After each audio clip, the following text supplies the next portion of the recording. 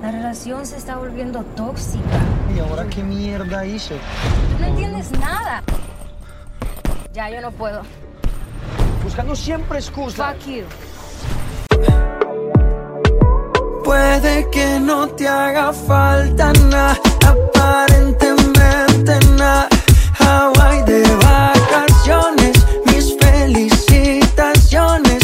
Muy lindo en Instagram lo que posteas, pa' que yo vea cómo te va, pa' que yo vea. Puede que no te... What's up, guys? Thank you for tuning back in. It's another Saturday, it's another episode. You know what that means. It's Life on Levels with Wes, and we are due for another episode. And as always, thank you for tuning in and choosing to listen to Life on Levels with Wes. Today we're going to be talking about one of the most awaited topics: relationships that are toxic. Toxic relationship, as they say in Spanish, relación tóxica. And guys, hey Maze, I don't even know where to start on this thing, because Maze, there's so much. I've learned a lot. Maze, I've learned a lot. You know, we approach toxic relationships from a point of personal experience, but there's a whole actual psychology perspective to it. You know, there's a whole manipulation aspect to it that you wouldn't even believe. People think that relationships are toxic because people are selfish and all that. Yes, that's a reason, but some people actually know what they're doing. Some people actually manipulate you on purpose, and I'll get to that in the later stages of this episode.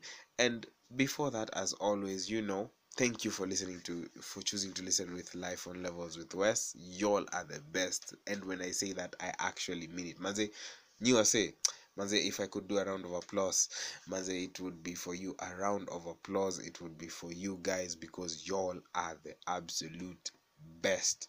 And as always, if you're listening for the first time, welcome to Life on Levels with Wes. If you're here again, if you're part of the gang that always tells me we are waiting to Nangoja, you're telling me can't wait for your next episode, messages of encouragement, critique, and all the other things you tell me about my episode, man, I'm so appreciative and I can't thank you enough. And as always, thank you and welcome, and keep tuning in.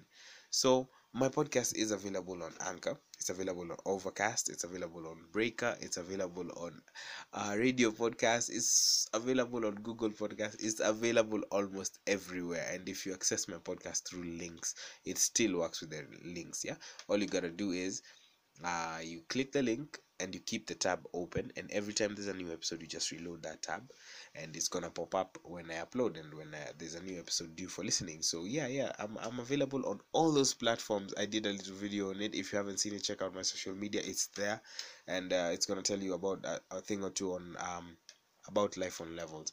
So yeah, guys, thank you so much, and without further ado, let's get right into it. And as I was saying, Manze, me, I've learned a lot. No cap.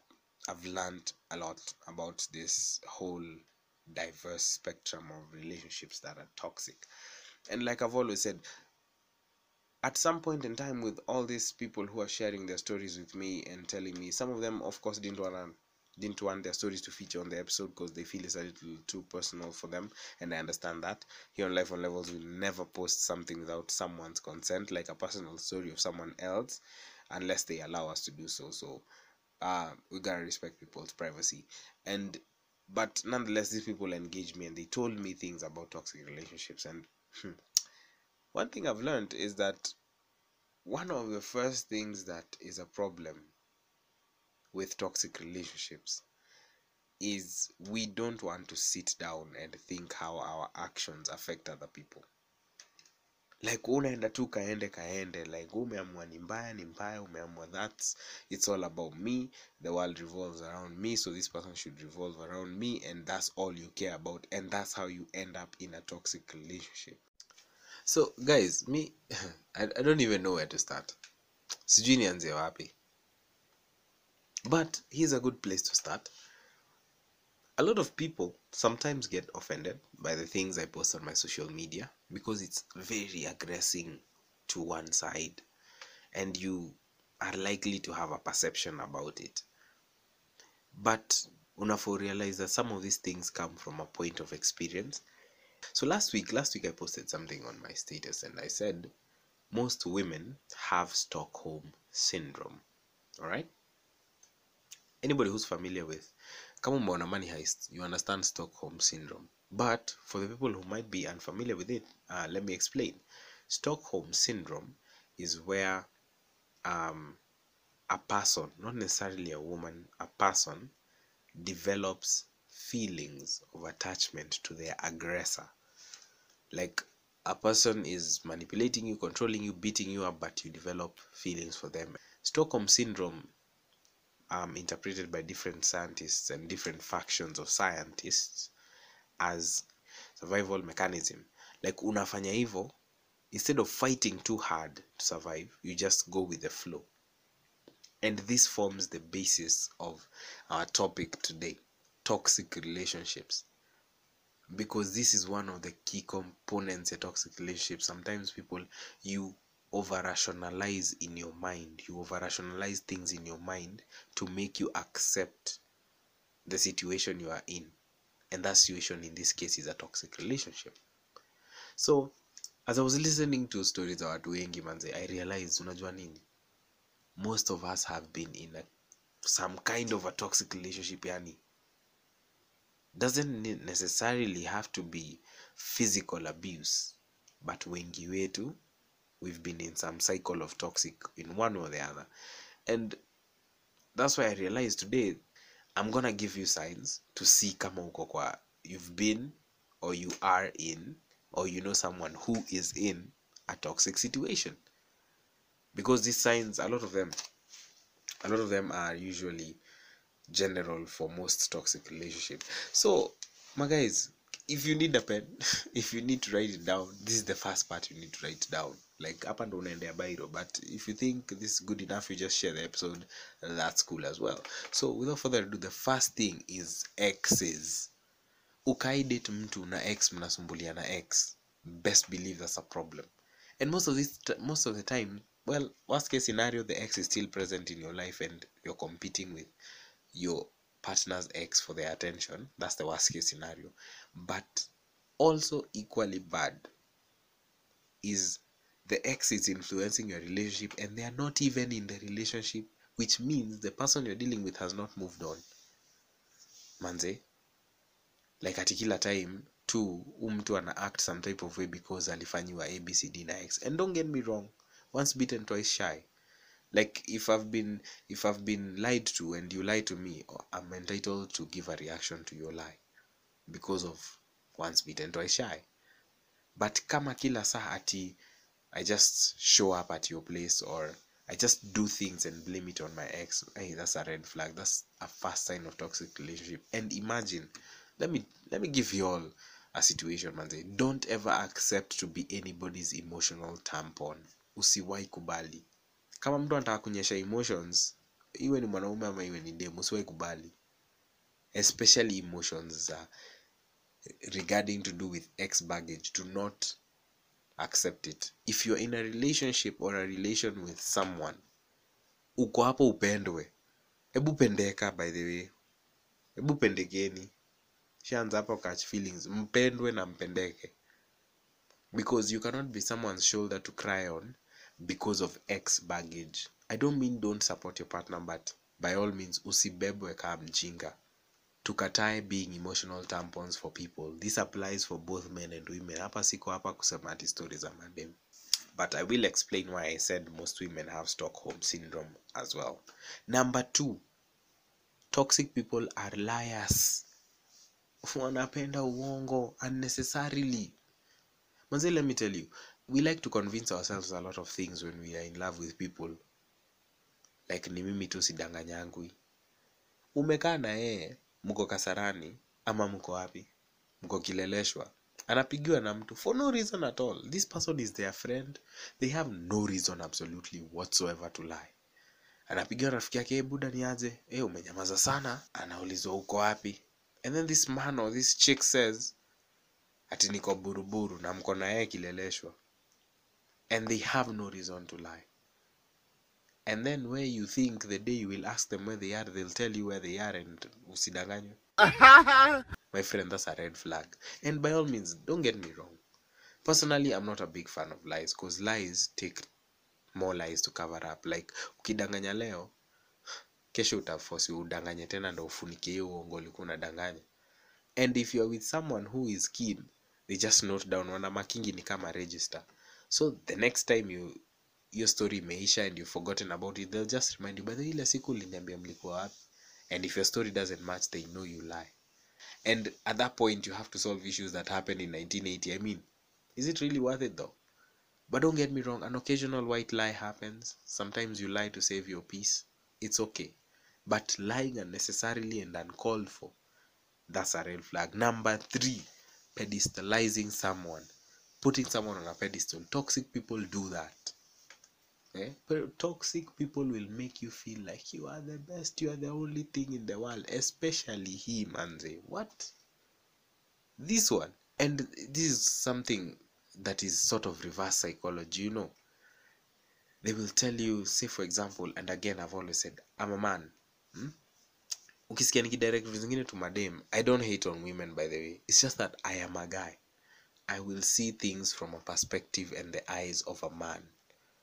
So, when I say something in relation to women, if you're a woman listening to me, just take that same situation and apply it to a guy, because we are solving toxic relationships for everybody. Now, that being said, a toxic person will make you feel like you're the best, you know. Until you're the best, you're the nini, they'll overdo it. Not in the normal capacity, they'll overdo it. Na wataifanya hivyo na purpose. And the purpose of this is, they create a validation system between you two, but they're the one validating you. They overdo it so much that you seek validation from them. So unapatanga in these toxic relationships, the toxic person ata akiambia the other person anything that is contrary to what they initially thought, this other person will outrightly take back their actions. Tuseme hata like say a man is toxic and they're manipulating their woman. Amemweka kwa pedestal in such a way that if they take away that showering of compliments, this mama feels like she's not enough, you know. And that is a sign of a toxic relationship. And in conjunction with that, let me tell you guys a story. I read a book on this whole toxic relationship issue. I was doing some research on it. And there's a guy who's written a book. This guy was a pimp. And he was being asked how he managed to control human beings for more than 15 years. And you have to realize, being a pimp is very bad. Manze, when you're a pimp, you're controlling someone, making them sell their body, and seeking approval from you while doing it. And but that's what they do. I was like, how good of a manipulator do you have to be to make someone sell themselves and feel disappointed that they didn't make you enough money like you wanted? And that happens in toxic relationship. This person is creating that relationship with you. They overshower you with compliments and attention and whatnot. So when they take it away, you definitely feel like you're missing something. And then you start craving for that. And they give it to you in bits, and now they can control you. That's what the pimp used to do. And in line with that, there's the concept of something he called the bottom bitch. And this is not me cussing out, it's actually a term. A bottom bitch is the leader of the hose. So the leader of the hose is the whole, like any prefect to a hose. She's the one who will collect all the money from the rest of the hose and give it to the pimp. Sometimes I read one of those stories that sometimes one of the other chicks would make less money, and then she would present that money to the pimp, and he would be like, why did you make less money from me? Like, I'm sorry, I'll do better tomorrow. And then this pimp would look at the bottom bitch, yeah, and do it and tell her, deal with this. And then that chick would beat the hell out of the other one. And then mwingine akijikokota kuamka, she would go back to the pimp and ask him, did I do good? Did I make you proud? And remember, this is your aggressor. That's what happens in toxic relationships. They cause you pain, and then they give you a solution of the problem they created themselves. So inakuwa ni aje? You think this person is solving your problem, and then you all have seen this. You all have seen this. Unashanga mdem ako out na boy wake but ako na black eye. Unashanga aje? Because this person beat that chick and then said he's sorry. I only beat you because I loved you. I'd like to take you out now. Just promise me you won't do it again. I won't do it again. So msichana anapelekwa out na black eye. Huo msichana tu ujaribu kumwambia nini yeye aoni. She's under the pimp effect, and that's the third signal of toxic relationship. The fourth one is kukustalk na kuwa overpossessive. Kukustalk hawa watu ni wale ni ile gang ya kuangalia comments zako zote kwa IG. Like they will read the comments and will go through the people's profiles to find out who they are, and you will have a whole argument over someone who commented love emojis on your picture, yet you don't know them.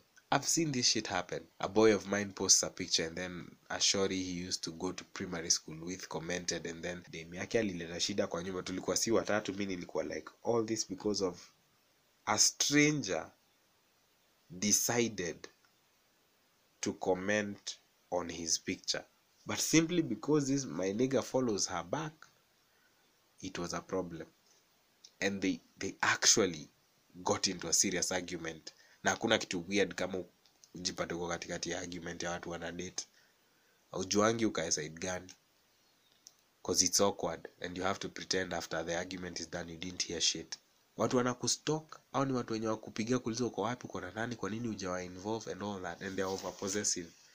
And I mean, some sort of jealousy is good in a relationship, yeah? But you don't have to overdo it. If you're a shorty and you're with your guy and you're kind of feeling like some other chick he's talking to is a threat, just go next to him. Mwambie kitu kwa masikio. It could be the most irrelevant thing that you can think of. And then ingiza mkono yako kwa jacket, toa karatasi au toa biro, put your phone in there. You sent a message. But hao watu wenye wanakujanga, ameanza kukushika, ameanza sayo ndo anataka, they will want you to do everything you don't do. To hold their hand, talk to them, look them in the eye. That's a sign of a toxic person.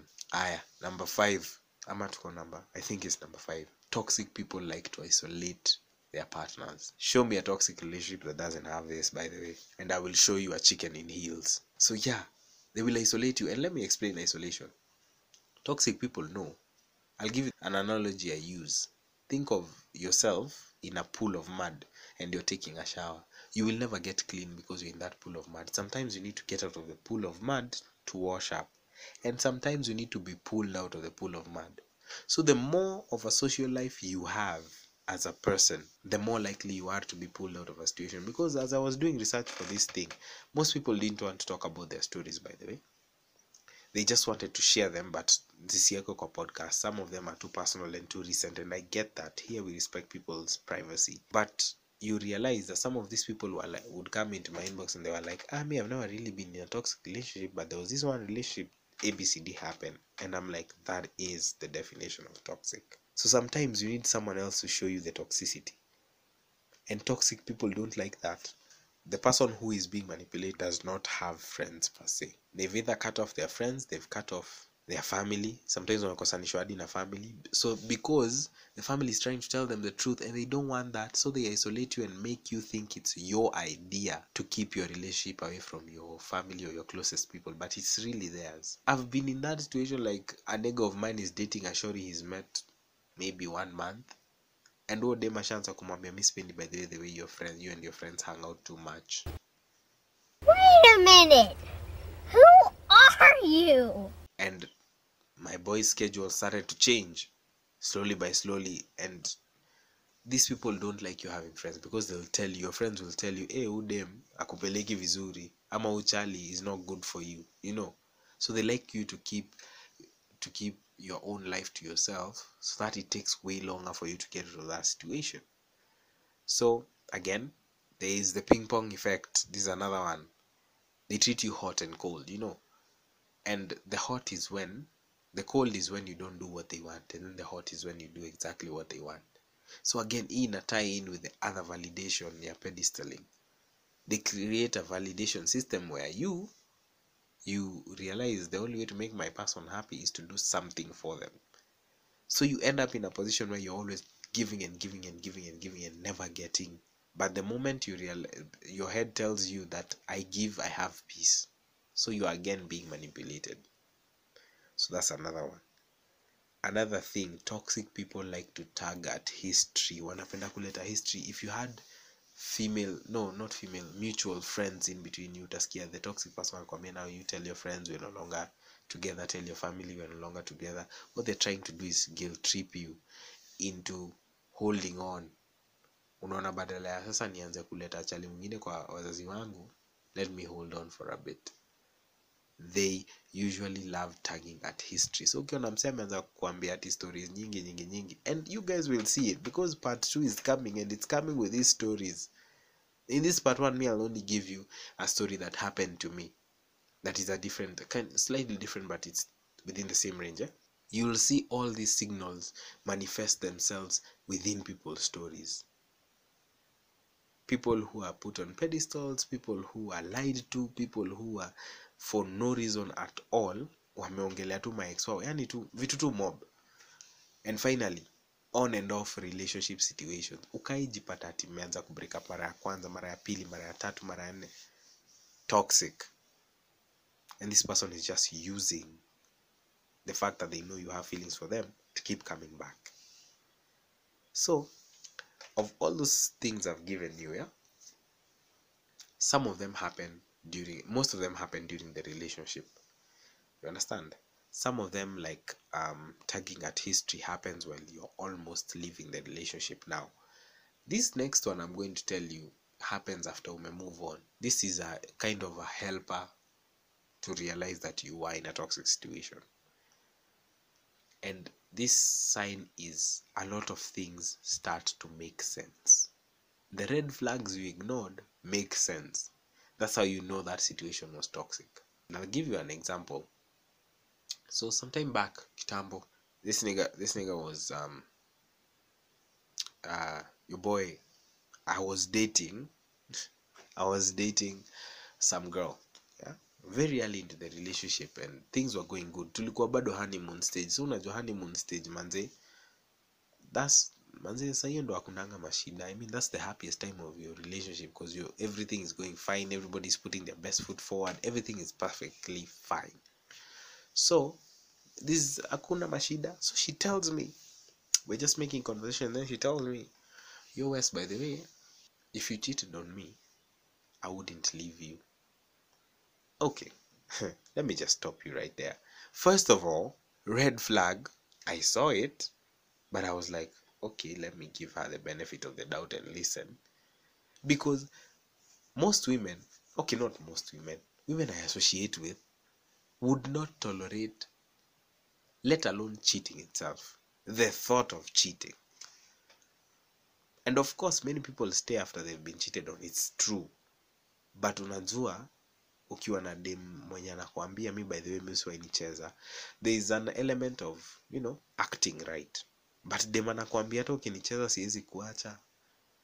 Are you seeing how different a world that was for me? Mpaka hapo tuko sawa? Najua umenod. That's how you are a loyal listener.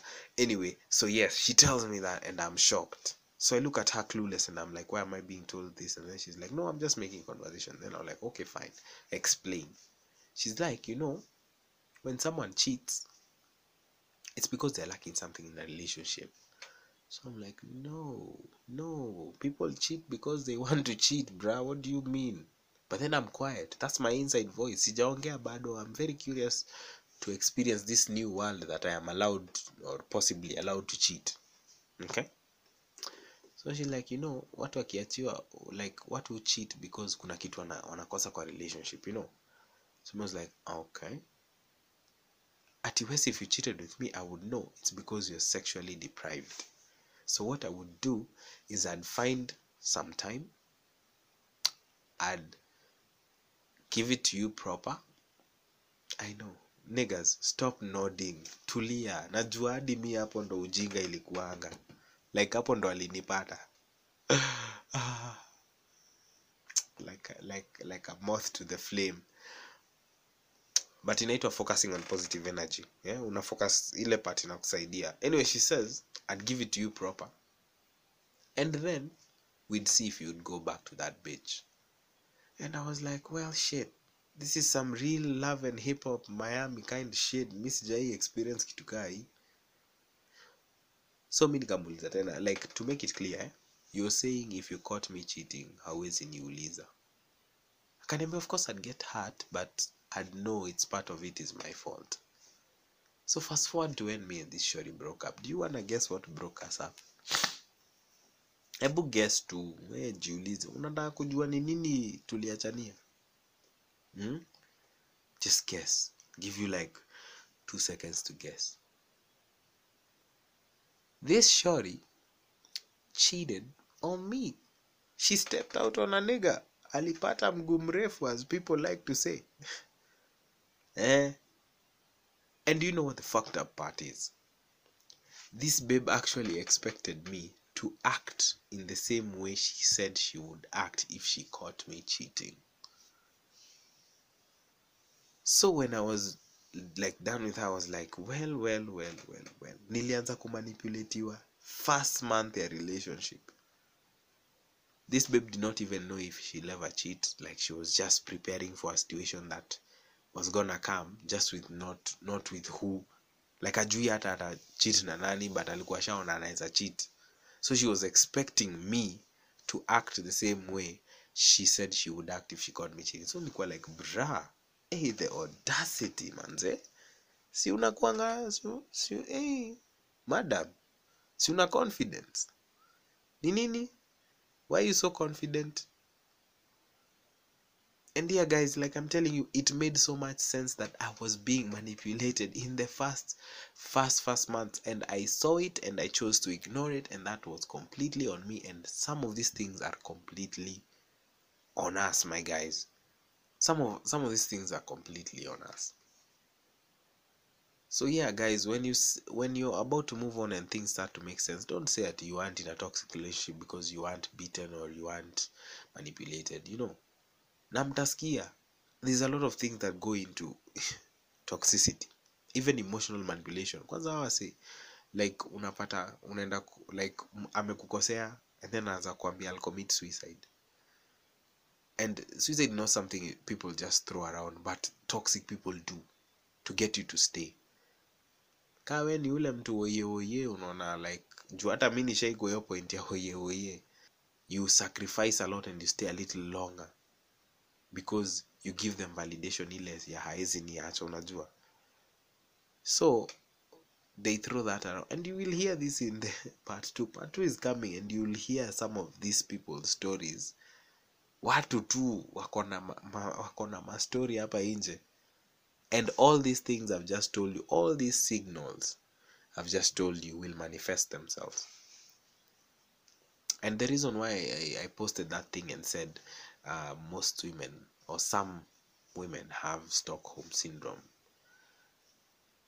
Like I said, I'm a man. I'll always see it from a man's perspective in relation to women.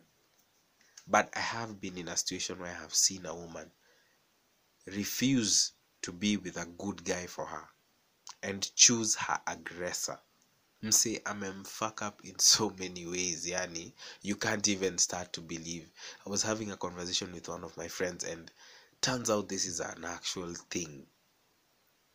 Girls will stay with men, and let me explain this. I won't go into specific details, but I'll tell you this. Some girls will stay with a nigga who the least of the things is done to her is beat her. Can you imagine that? Like the least, like hiyo ndo kitu nzuri, hata like hiyo yenye unasema hiyo ndo iko maybe 10%. They will stay with niggas who've heartbroken, niggas who've stolen from them. I know a shorty who chali yake alimuibia, like kabisa alimuachianga tu kiti na DVD. Alibeba kila kitu ingine na bado alimrudia. So I'm telling you, you'll see some of these stories manifest. So tune in for part 2. And as usual, I think I'm gonna end it there. I don't wanna keep talking because if I do, manze, tunaweza shinda tu hapa. But manze, let's end it there.